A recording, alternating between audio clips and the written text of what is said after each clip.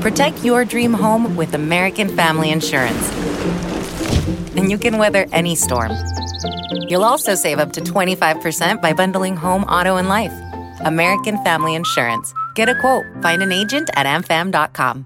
Products not available in every state. Discounts may not apply to all coverages on an auto or home policy. Discounts do not apply to life insurance policies. Visit amfam.com to learn how discounts may apply to you. American Family Mutual Insurance Company, SI, and its operating companies, American Family Life Insurance Company, 6000 American Parkway, Madison, Wisconsin.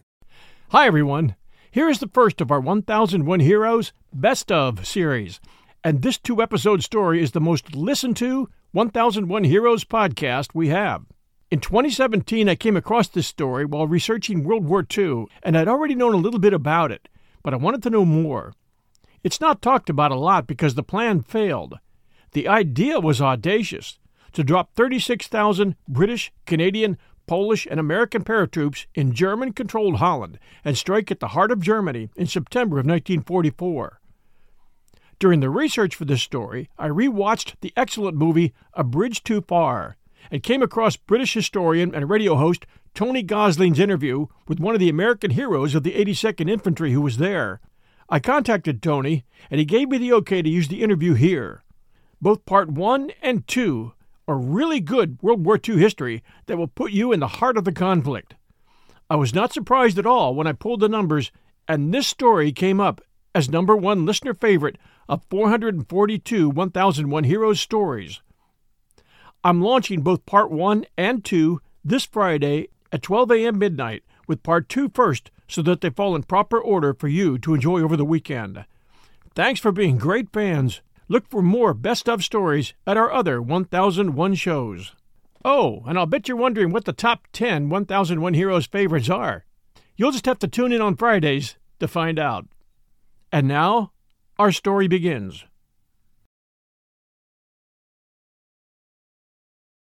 I finally got sent away, I think, for a remark which turned out to be oddly prophetic, because our general, who was a very dashing figure called Boy Browning, said to Prince Bernhard of the Netherlands that the Allied forces were going to advance into Germany over a carpet of airborne troops. And I said to our chief of staff, I wonder if they're going to be alive or dead airborne troops. This didn't go well at all. So everybody decided then that they'd had enough, and I got sent away. I asked if I could stay just as an ordinary officer in the operation. They said no. Everyone said the British took too much time coming up that highway. I have felt that had that been George Patton coming up that highway, he'd have made it. When he said, General Horrocks asked Tucker, can your lads do the job? Can they get the bridge? Colonel Tucker said, let me ask you a question, General. If we take that bridge, what assurance do we have from you that your tanks will be lined up for Arnhem and force? And Horrocks, and I can remember his remarks as if they were yesterday, said, my tanks will be lined up in full force, hell-bent for Arnhem, and nothing will stop them. That's not what happened. One gun stopped them. On the bridge, and we were holding the northern perimeter, and we had removed the charges on the bridge, but that we'd failed to get any troops south of the river. And I said that Lion Route, which was the southernmost route which we'd used, was still open. If you will send one battalion or one company from each battalion down Lion Route, there will be no opposition. I strongly recommend that you do one of these two things. And Brigadier Lasprey said, no, I've decided that we're in contact with the enemy and we're not really well organized at the moment, and my troops are too tired, and I will order them to stay where they are and make a determined attempt in first light, and I will come down Line Route. And of course, that was the moment we lost the battle. If he had detached either one battalion or two companies to get onto the bridge. We'd have had the commander of that task force, which was Captain Carrington, and said, "Why are you stopping?" And he said, "Well, I can't go up there. That gun will knock out the rest of my tanks." I said, "We will go with you and get that gun." He said, "No, I can't go without orders." And I said, "Well, I'm giving you orders." And an American captain giving a British captain orders went over like a lead balloon. We were behind this dike, and we charged over the top, carrying these flimsy canvas boats, and charged down this embankment and set our boats in the water. We lost our mind. We can't get across in that heavy fire in those little boats. But you do it anyway. I can tell you honestly and sincerely that I didn't think any of us would make it across that river. all the radio communications in 1st Parachute Brigade broke down, with the possible exception, and in the 72 hours we were on the bridge, the radios were working for about, altogether, lumped together, about half an hour. I was talking to Carrington. He was sitting in his tank, and we were having this argument about him not moving out. When he failed to move, and I ordered him to, and he still failed to move, I cocked my Tommy gun and put it to his head and told him if he didn't get this blankety-blank tank moving, I'd blow his head off. And with that, he ducks down into the tank, closes the hatch, and sits there the rest of the night. Couldn't get to him. As I understand, Carrington denies that anybody pulled a gun on him, but his memory is not quite as good as mine if he really believes that.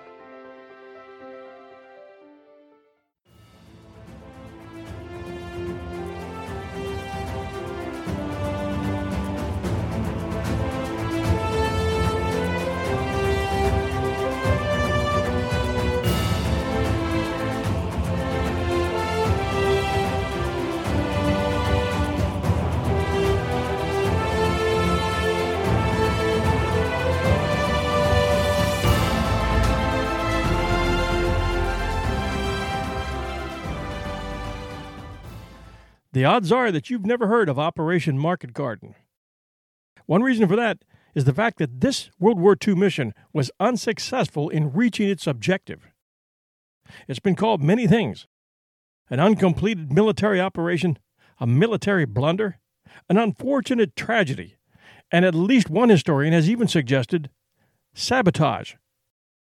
And despite many attempts to push it onto the back pages of history, Operation Market Garden has remained a field of study in military history, offering valuable lessons as to what can happen when command ignores intelligence, puts the wrong leaders in charge, and fails to assess the risk. The roughly 35,000 men who took part in the largest airborne assault in history in September of 1944 didn't fail. Their command did, for a number of reasons. One of them being by allowing a desperate plan to take place that had very little chance of success from the start, and with far too many moving parts, all dependent upon each other, and worse yet, all requiring a 48-hour deadline in order to make it all work. Then, once committed to the plan, there were a number of bad command decisions made during the battle, command decisions which we will review in this story, letting the chips fall where they may. Those men who fought, men of the British, Polish, and American paratroops, pilots and soldiers, and Dutch resistance, took the parts they were given in this tragedy and played them to the hilt with incredible courage and fortitude, knowing what the odds were from the beginning and doing everything in their power to beat them. They soldiered on, and they were heroes. It is to them, the men we left behind, that this story is dedicated. I think your phone is ringing. You'll be asked to attend a classified briefing at 0900. It is August 25th, 1944. Allied Headquarters Command.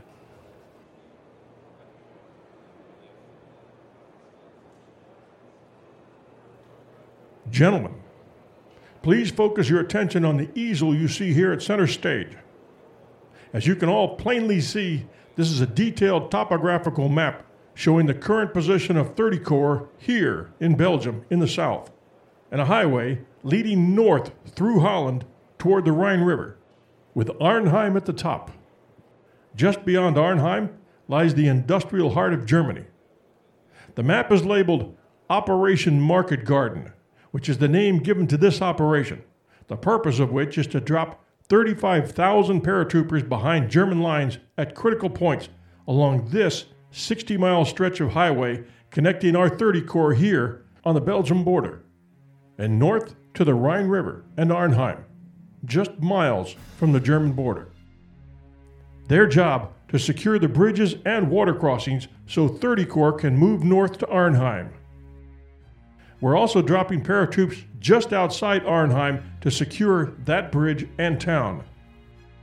There are a total of 9 river and canal crossings that need to be captured and engineered if necessary to allow British 30 Corps, led by the Irish Brigade, to proceed to Arnhem, up here, all within a time frame of 48 hours. The word market represents our airborne forces, while Garden stands for our ground forces. This plan was conceived by Field Marshal Montgomery and was just recently given approval by our Allied commander, General Eisenhower. Success is dependent upon speed and a number of other factors. As an option to the wide path of attack currently being employed, which is hampered by a lack of supply points, Monty's idea is a fast strike at the Nazis' heart through Holland. Our goal, to repeat, is to lay down a carpet along this 60-mile stretch along which 30 Corps will quickly move northward from its current position on the border of Belgium and German-occupied Holland, and to seize Arnhem, giving us direct access to the belly of the German beast. 2 airborne divisions will land in Holland and 1 in Germany at Arnhem. 36,400 men will be taking off from 24 airfields in England in troop-carrying planes and towed gliders. These wooden canvas gliders are large enough to carry light vehicles, men, and equipment, but require flat fields for landing areas, field which our aerial reconnaissance has identified here, here, and here. The American 101st Airborne will secure 3 river crossings here at these locations near Eindhoven within 3 hours of landing, allowing the 30 Corps to pass northward. Further north, and at the same time, on day 1, 3 more bridges south of Nijmegen, here, and here, will be secured by the American 82nd Airborne, whose priority it is to secure these vital river and canal crossings. Everything else is secondary. We are dropping the combined British 1st Airborne and Polish paratroops here to the west of Arnhem. The ultimate objective up here is to recapture the town of Arnhem and the Arnhem Bridge over the Rhine within 48 hours. That's 2 days from the launch of the operation, allowing 30 Corps a straight shot at Hitler's manufacturing centers up here. Why only 48 hours to bring this massive assault off? Because our airborne assault units are lightly equipped. Bren guns, mortars, jeeps, and some light anti-tank weapons. The Brits tell us we won't be meeting up with any panzer divisions. However, the Germans are well fortified here and can bring reinforcements to Arnhem within 48 hours. If 30 Corps does not reach Arnhem in 2 days, we can't hold the city or the bridge. So success of all these moving parts is critical. This is a bold plan, but these are dangerous times and bold actions are required. We expect the Germans will try to blow these bridges. We or the Dutch resistance will defuse the explosive charges that the Germans have no doubt laid. And failing that, we have other options prepared for crossing these rivers and canals with tanks. The British 1st Airborne and Polish paratroops will land here, just west of Arnhem. Their job is to secure the town of Arnhem and the north end of the critical bridge across the Rhine, the bridge that 30 Corps will be crossing. We will now break out into detailed sessions whereupon you will receive your orders. Good luck. Hopefully all your questions will be answered. Oh, there were questions. There had been questions all along the way.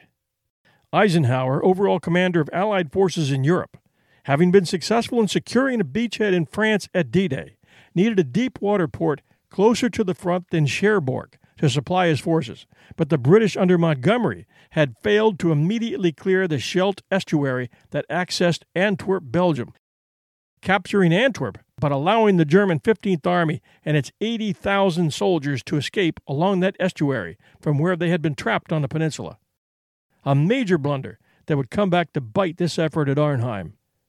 Eisenhower, a decisive general and a born leader, was also getting fed up with the power struggle taking place between British Field Marshal Montgomery and the American General Patton, both having seen visions of their exalted place in history once they had personally led their armies across the Rhine and defeated the Huns.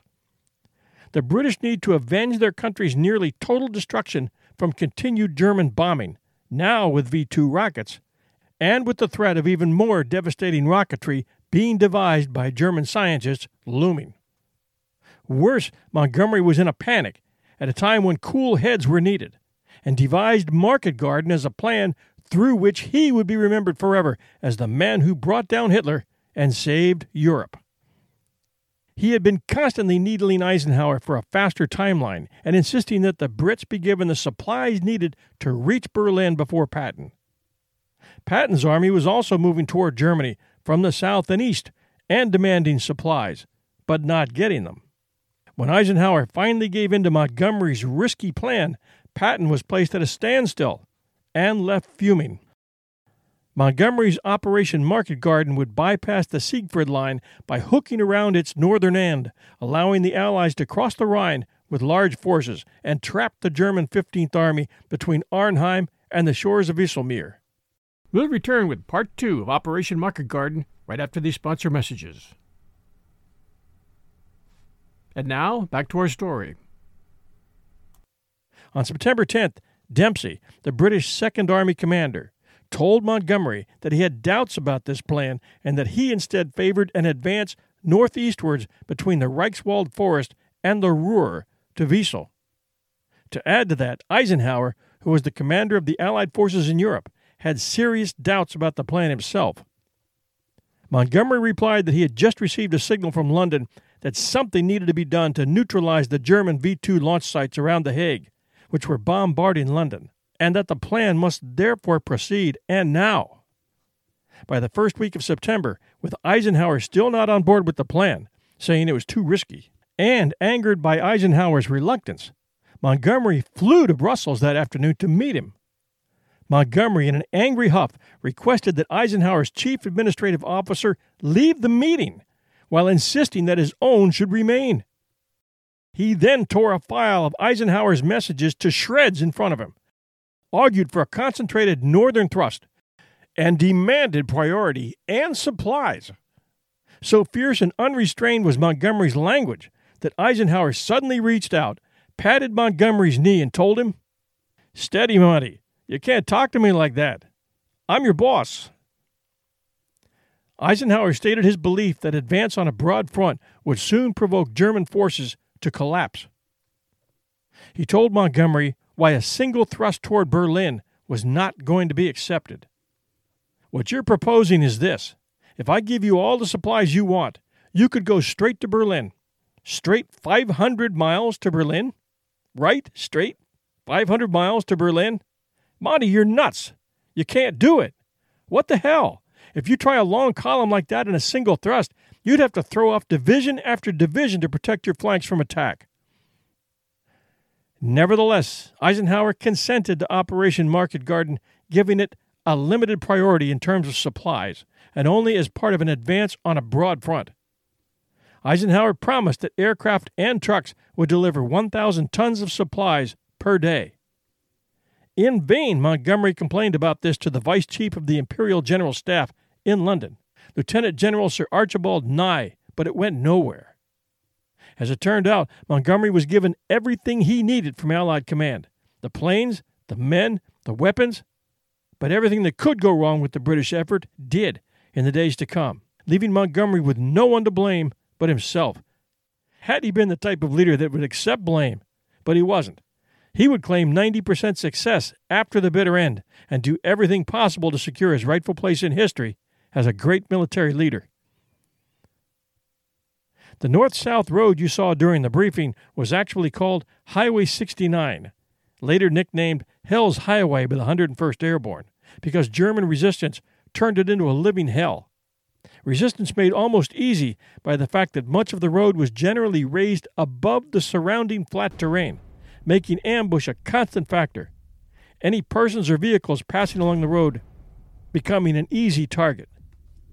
The ground on either side of the highway was in places too soft to support tactical vehicle movement, and there were numerous dikes and drainage ditches.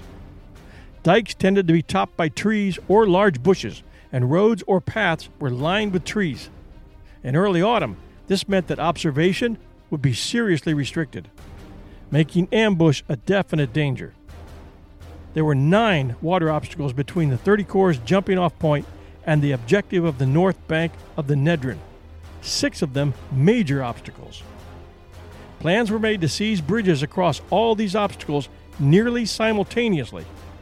Any failure to do so could result in serious delay or even defeat. In case bridges were demolished by the Germans, 30 Corps had plans to rebuild them. To this end, a vast quantity of bridging material was collected, along with 2,300 vehicles to carry it, and 9,000 engineers to assemble it. That was one long supply line. Although the area between Belgium and the Rhine at Arnhem is generally flat and open, with less than a 30-foot variation in altitude. Lieutenant General Brian Horrocks, commander of 30 Corps, recalled that the country was wooded and rather marshy, which made any outflanking operation impossible.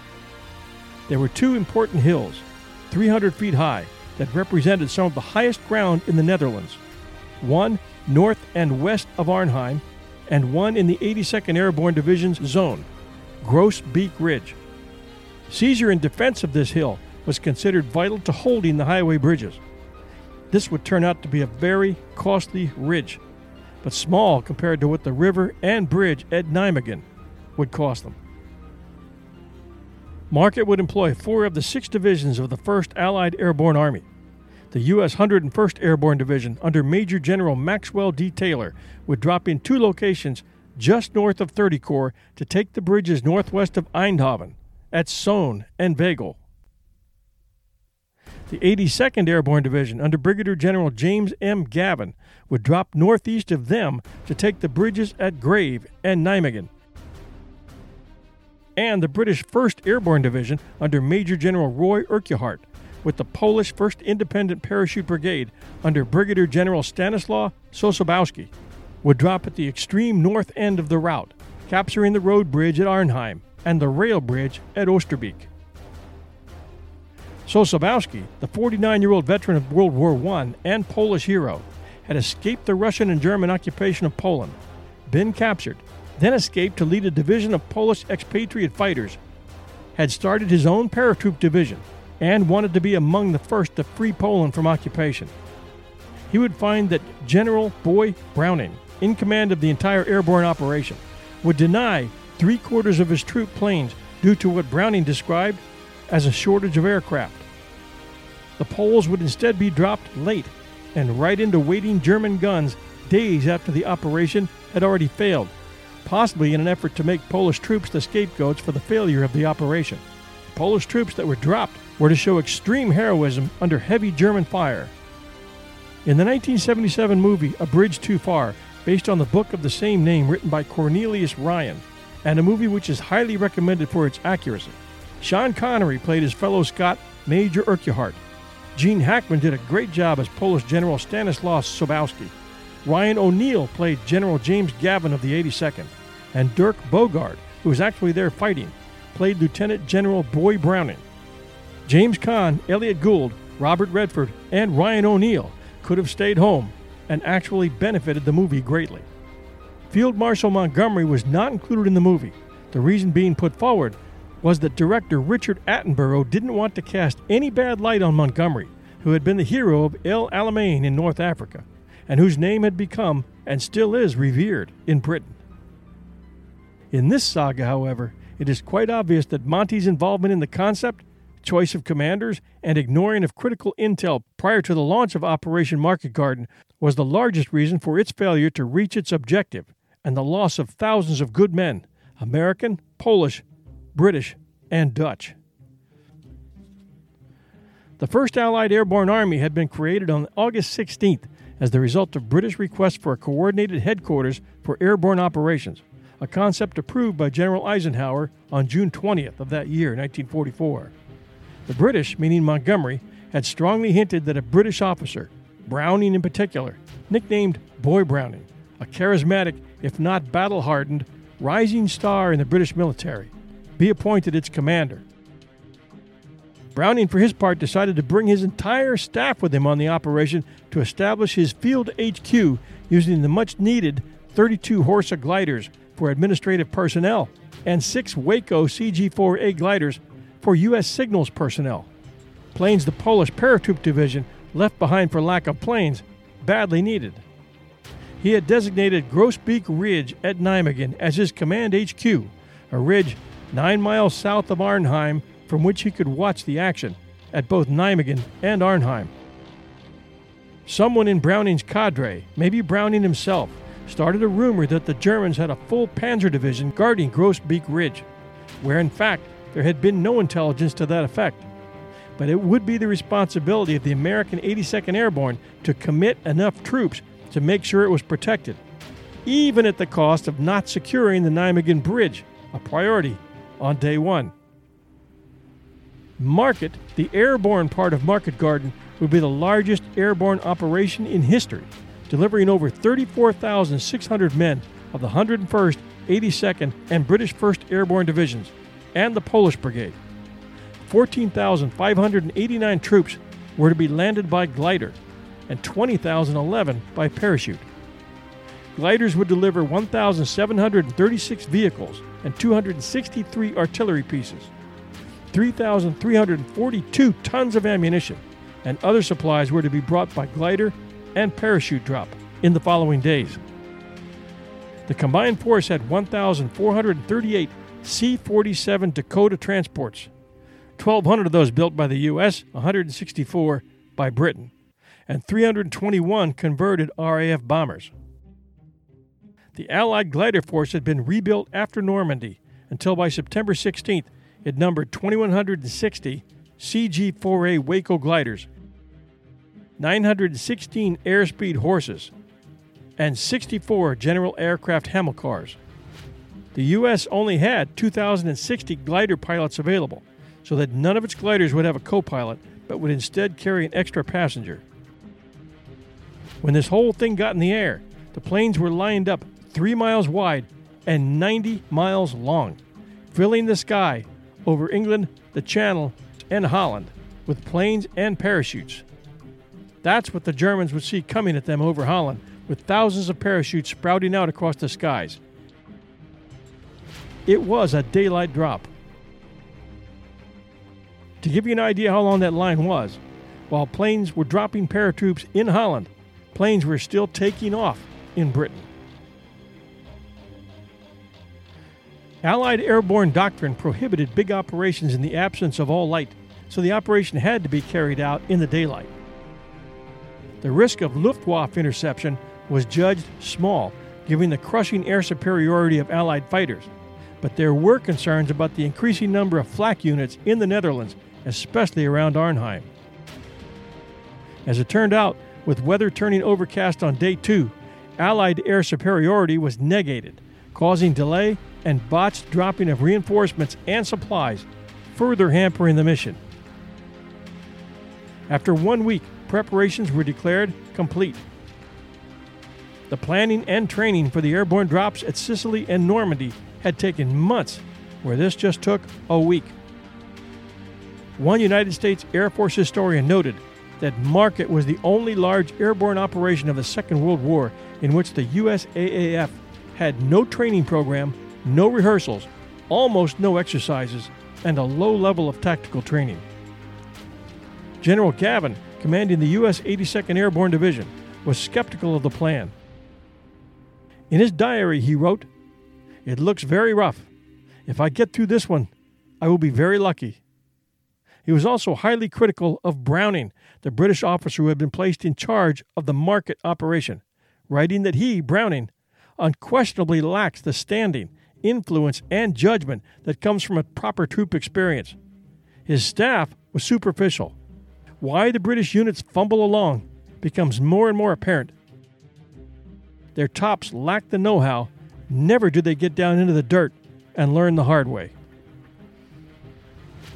Garden, the ground side of the operation, consisted primarily of 30 Corps and was initially spearheaded by the Guards Armored Division with the 43rd Wessex and 50th Northumbrian Infantry Divisions in reserve.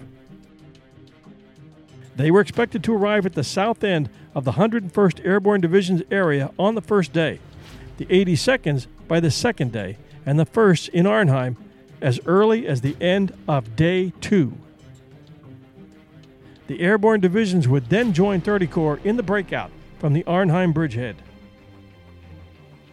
3 or 4 days was a long time for an airborne force to fight unsupported, but 4 days was considered maximum time in case of delays. In the coming winter, during the Battle of the Bulge, airborne would be cut off for weeks in freezing weather in the Ardennes forest, more men dying from freezing to death and frostbite than bombs and bullets. In addition, the Allied paratroopers lacked adequate anti-tank weapons, in that what they were given had no effect on Panzer tanks. Even so, before Operation Market Garden started, it seemed to the Allied High Command that the German resistance had broken. Most of the German 15th Army in the area appeared to be fleeing from the Canadians, and they were thought to have no Panzergruppen, or Panzer Group support. This turned out to be a deadly misjudgment, as we'll soon see. It was also thought, or at least vocalized by the British High Command that was trying to sell the program, that 30 Corps would face limited resistance on their route up Highway 69, and little armor. This was a total blunder or lie, depending on which version you accept, on the part of either intelligence or the higher-ups' refusal to accept or communicate good intelligence. This latter option probably being the correct one. They certainly never considered how fast the scattered German forces in Holland would coalesce and how fiercely they would fight. The rout of the Wehrmacht during July and August led the Allies to believe that the German army was a spent force, unable to reconstitute its shattered units. During those 2 months, the Wehrmacht had suffered a string of defeats with heavy losses. Between June 6th and 14th of August, it had suffered 23,000 killed in action, 198,000 missing or taken prisoner, and 67,000 wounded, according to author Kershaw, whose name will come up later. Many of the formations the Wehrmacht had possessed at the beginning of the Normandy campaign had been annihilated or had been reduced to skeleton formations by the end of August. As the German armies retreated towards the German frontier, they were often harried by air attacks and bombing raids by aircraft of the Allied air forces, inflicting casualties and destroying vehicles. Attempts to halt the Allied advance often seemed fruitless, as hurried counterattacks and blocking positions were brushed aside, and at times there seemed to be too few German units to hold anywhere. By early September, the situation was beginning to change, however. The failure of the British 21st Army Group, which was mentioned earlier, to seal off the Scheldt estuary area, had allowed the 80,000 troops of the German 15th Army to be extricated from the area with 225 guns intact and 750 trucks by a flotilla of commandeered freighters, barges, and small boats. That was Monty's baby, and he missed it. It would come back to bite him at Arnhem, not personally, of course, just the 11,000 men who would never return. With Operation Market Garden, the Germans seemed to know something was coming and were able to react quickly when it did come. German Field Marshal Model set out to stop the Allied advance. the German 719th Infantry Division, part of 88 Corps, was dispatched south to the Albert Canal, and Model requested reinforcements from Germany, stating that he would require 25 infantry divisions and 6 armored divisions to hold. He envisioned a line stretching from Antwerp via Maastricht to Metz, and from there to follow the line of the Albert Canal to the Meuse and the Siegfried Line. You'll hear the Siegfried Line mentioned a number of times. These were the German fortifications first put in place to guard the homeland from tank invasion during World War I. And here it was, 25 years later, they'd been fortified yet again.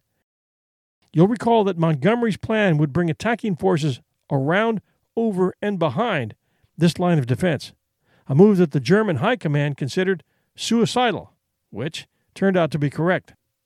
Meanwhile, General Kurt Student, commander of the Fallschirmjäger, the German airborne forces, received orders from Alfred Jodl, chief of the operations staff of the Oberkommando der Wehrmacht, to immediately move from Berlin and proceed to the Netherlands, where he would collect all available units and build a front near the Albert Canal, which was to be held at all costs. This front was to be held by the new 1st Parachute Army, which existed on paper only. Its units were scattered throughout Germany and the Netherlands and consisted either of units in the process of being formed or remnants cadreed by survivors of previous units. It came together with lightning speed. Though the situation seemed dire, the German front was beginning to form into what author Robert Kershaw termed a crust, and he had written the book It Never Snows in September, based largely upon interviews with German commanders in the years following the war. Leadership, initiative, and a good staff system were beginning to create a defense out of chaos. On the September 4th, the 719th German Infantry Division began to dig in along the Albert Canal and was soon joined by forces under the command of Lieutenant General Kurt Chill. Although Chill only officially commanded the 85th Infantry Division, which had suffered heavy casualties during the retreat from Normandy, he had assumed the command of the remnants of the 84th and 89th Infantry Divisions en route. Initially ordered to take his command to the Rhineland for rest and reinforcements, Chill disregarded the order and moved his forces to the Albert Canal, linking up with the 719th. He also had reception centers set up at the bridges crossing the Albert Canal, where small groups of retreating troops were picked up and turned into ad hoc units. For what was supposed to be a surprise invasion on the part of the Allies, things weren't looking too good, and it was getting worse. On September 5th, Model's forces were bolstered by the arrival of the 2nd SS Panzer Corps, which consisted of the 9th SS and 10th SS Panzer, under the command of Lieutenant General Wilhelm Dietrich. The Corps had been reduced to approximately 6,000 to 7,000 men. Model ordered the 2 divisions to rest and refit in safe areas behind the new German line. These areas, coincidentally, were to be right in the path of the Allied plan: Eindhoven and Arnhem. Maybe a coincidence, maybe not. At the time of Operation Market Garden, the 10th SS Panzer Division had an approximate strength of 3,000 men, an armored infantry regiment, divisional reconnaissance battalion, 2 artillery battalions, and an engineer battalion, all partially motorized. Other formations were appearing to strengthen the German defenses. Between September 16th and 17th, 2 infantry divisions from 15th Army assembled in Brabant, under strength but well equipped and able to act as a reserve. Near Eindhoven and Arnhem, a number of scratch formations were being assembled. Several SS units, including an NCO training battalion and a Panzer Grenadier Reserve battalion, were being prepared to enter combat, and Luftwaffe and Kriegsmarine personnel were being grouped into Fliegerhorst and Schiffsstammabteilung formations. There were also a number of training battalions that were being equipped, several depot battalions from the Hermann Goering Panzer Division, and various artillery, anti-aircraft, and field police units scattered throughout the north of the Netherlands. And all this was standing in the way of paratroopers, armed with Bren guns, hand grenades, and guts. This was the situation with regard to Allied intelligence. The intelligence guys were on the ball, but Britain's high command wasn't listening, as the attitude was all in for Monty's plan, and nothing was going to stop it. A number of reports about German troop movements reached Allied High Command, including details about the identity and location of German armored formations. Station X at Bletchley Park monitored and decrypted German Ultra intelligence reports and sent them to senior Allied commanders, but they only reached British Army headquarters level and were not passed down any lower. On September 16th, Ultra decrypts revealed the movement of the 9th and 10th SS Panzer Divisions to Nijmegen and Arnhem. Information which did reach Allied command, creating enough concern for Eisenhower to send his Chief of Staff, Lieutenant General Walter Bedell Smith, to raise the issue with Montgomery on September 10th. However, Montgomery dismissed Smith's concerns and refused to alter the plans for the landing of 1st Airborne Division at Arnhem, according to author Peter Harselrode in his well-researched book, A Tragedy of Errors.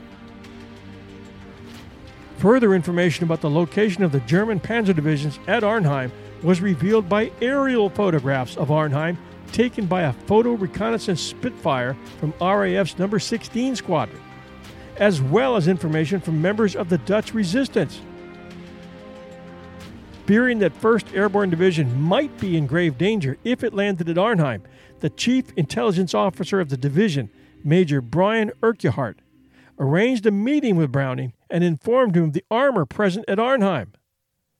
Browning dismissed his claims and ordered the division's senior medical officer to send Urquhart on a sick leave on account of nervous strain and exhaustion. So as you can see, the fix was in. Intelligence was being ignored by Montgomery and Browning. One of the heroes that will emerge in this story, Colonel John Frost, who had been the only one to reach Arnhem with a battalion element of the 1st Airborne, and had held on against a panzer division for days with no relief, wrote in his 1980 biography, A Drop Too Many, that Commander Browning had intentionally kept the fact that German panzer divisions were in the Arnhem area away from him, using a deliberate and planned deception, telling Frost that some SS recruits were in the Arnhem area but had no guns or armor. Frost most likely recalled this lie as panzer tanks were busy destroying, one by one, the buildings that Frost and his rapidly dwindling battalion men were holed up in as they tried desperately to hold on to the bridge at Arnhem during 4 days of intense fighting. That story to come. You had the wireless reception, which came and went, and every now and again you got through to them, and I told them that Brigadier disappeared and that Johnny Frost would be commanding the brigade from now onwards, and that I would transmit his orders. About half an hour after that, at somewhere about 10 o'clock, I managed to get Brigadier Lathbury on the wireless radio, and I told him that we'd got about 600 men on the bridge, and that we were holding the northern perimeter, and that we had removed the charges on the bridge, but that failed to get any troops south of the river. And I said that Lion Route, which was the southernmost route which we'd used, was still open. If you will send one battalion or one company from each battalion down Lion Route, there will be no opposition. I strongly recommend that you do one of these two things. And Brigadier Lathbury said, no, I've decided that we're in contact with the enemy and we're not really well organized at the moment, and my troops are too tired, and I will order them to stay where they are and make a determined attempt in first light, and I will come down Line Route. Of course, that was the moment we lost the battle. If he had detached either one battalion or two companies to get onto the bridge, we'd have had enough troops on the bridge itself to hold out on the bridge. We were overrun on about 10 o'clock on Wednesday night, the 20th. And at the same time, the Lord Carrington in his tanks had just got across Nijmegen Bridge. If we'd had probably that extra company or two companies on the north end of the bridge, we could have held out for this extra 2 or 3 hours, which would have taken for our troops from the south to get up to it. I think it cost us the battle, because if he'd only sent us probably an extra 2 companies at that moment, that would have enabled us to widen the perimeter, which was the very small perimeter that we were holding, and that would have enabled us to hang on probably for another 12 hours at least. And that was Major Tony Hibbert, 1st Airborne Division.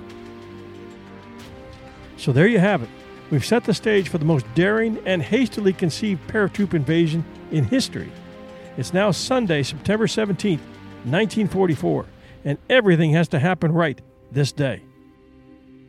All along the 60-mile north-south stretch from the Belgium border up to Arnhem, everything is lighting up as battles commence to secure the highway and bridges. On Sunday, September 17th, 1944, Operation Market Garden began in England. The weather was beautiful, warm, and cloudless, perfect for a sports match had not the freedom of the Western world been at stake. Early that morning of the 17th, paratroops and glider troops began climbing into their flimsy gliders and C-47 Skytrains at airfields all over England, and the planes began taking off, heading east, a trail of aircraft 90 miles long and 3 miles wide, carrying 36,400 men and supplies to their destinations in Holland. The American 101st was headed toward Eindhoven. James Gavin's 82nd Airborne was headed for Groesbeek and Overijssel, while the British and Polish paratroops were headed for Hinkle's Heath, 8 miles northwest of Arnhem, a ridiculous distance away from their objective, Arnhem, considering the German forces waiting to block their path. But few men aboard those planes knew what they were in for.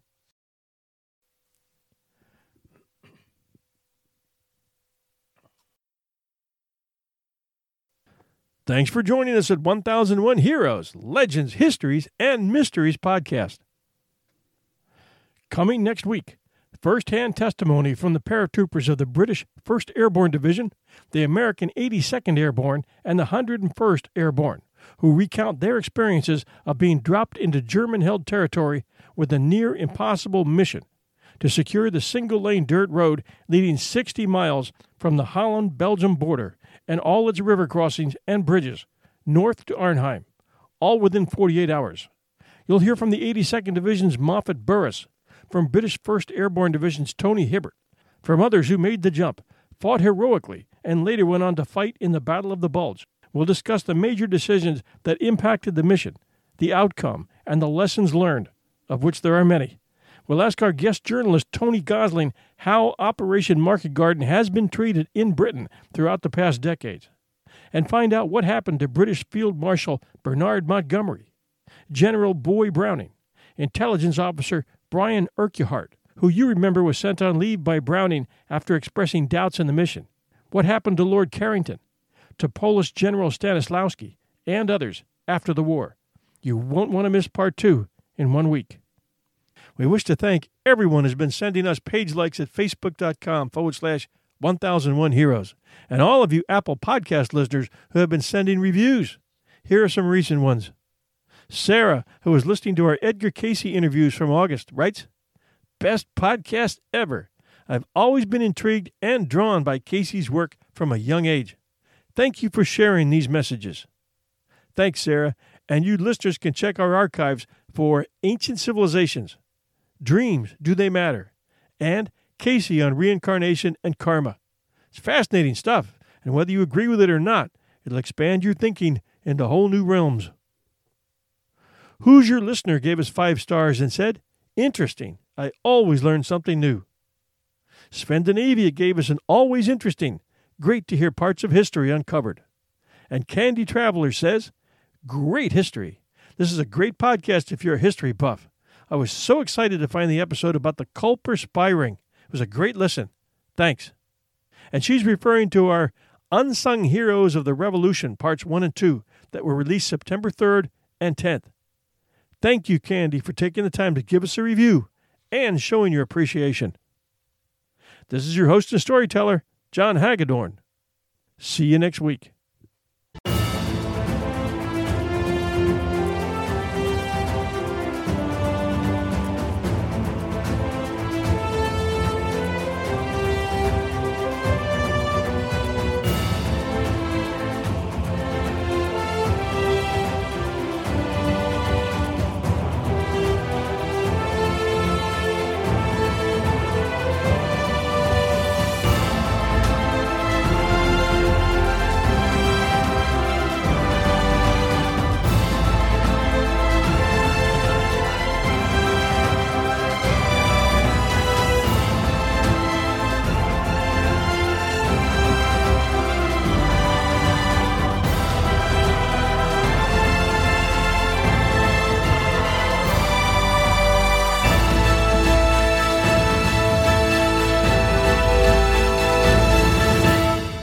Grand Canyon University, an affordable private Christian university, is one of the largest and fastest growing universities in the country, offering more than 270 programs online.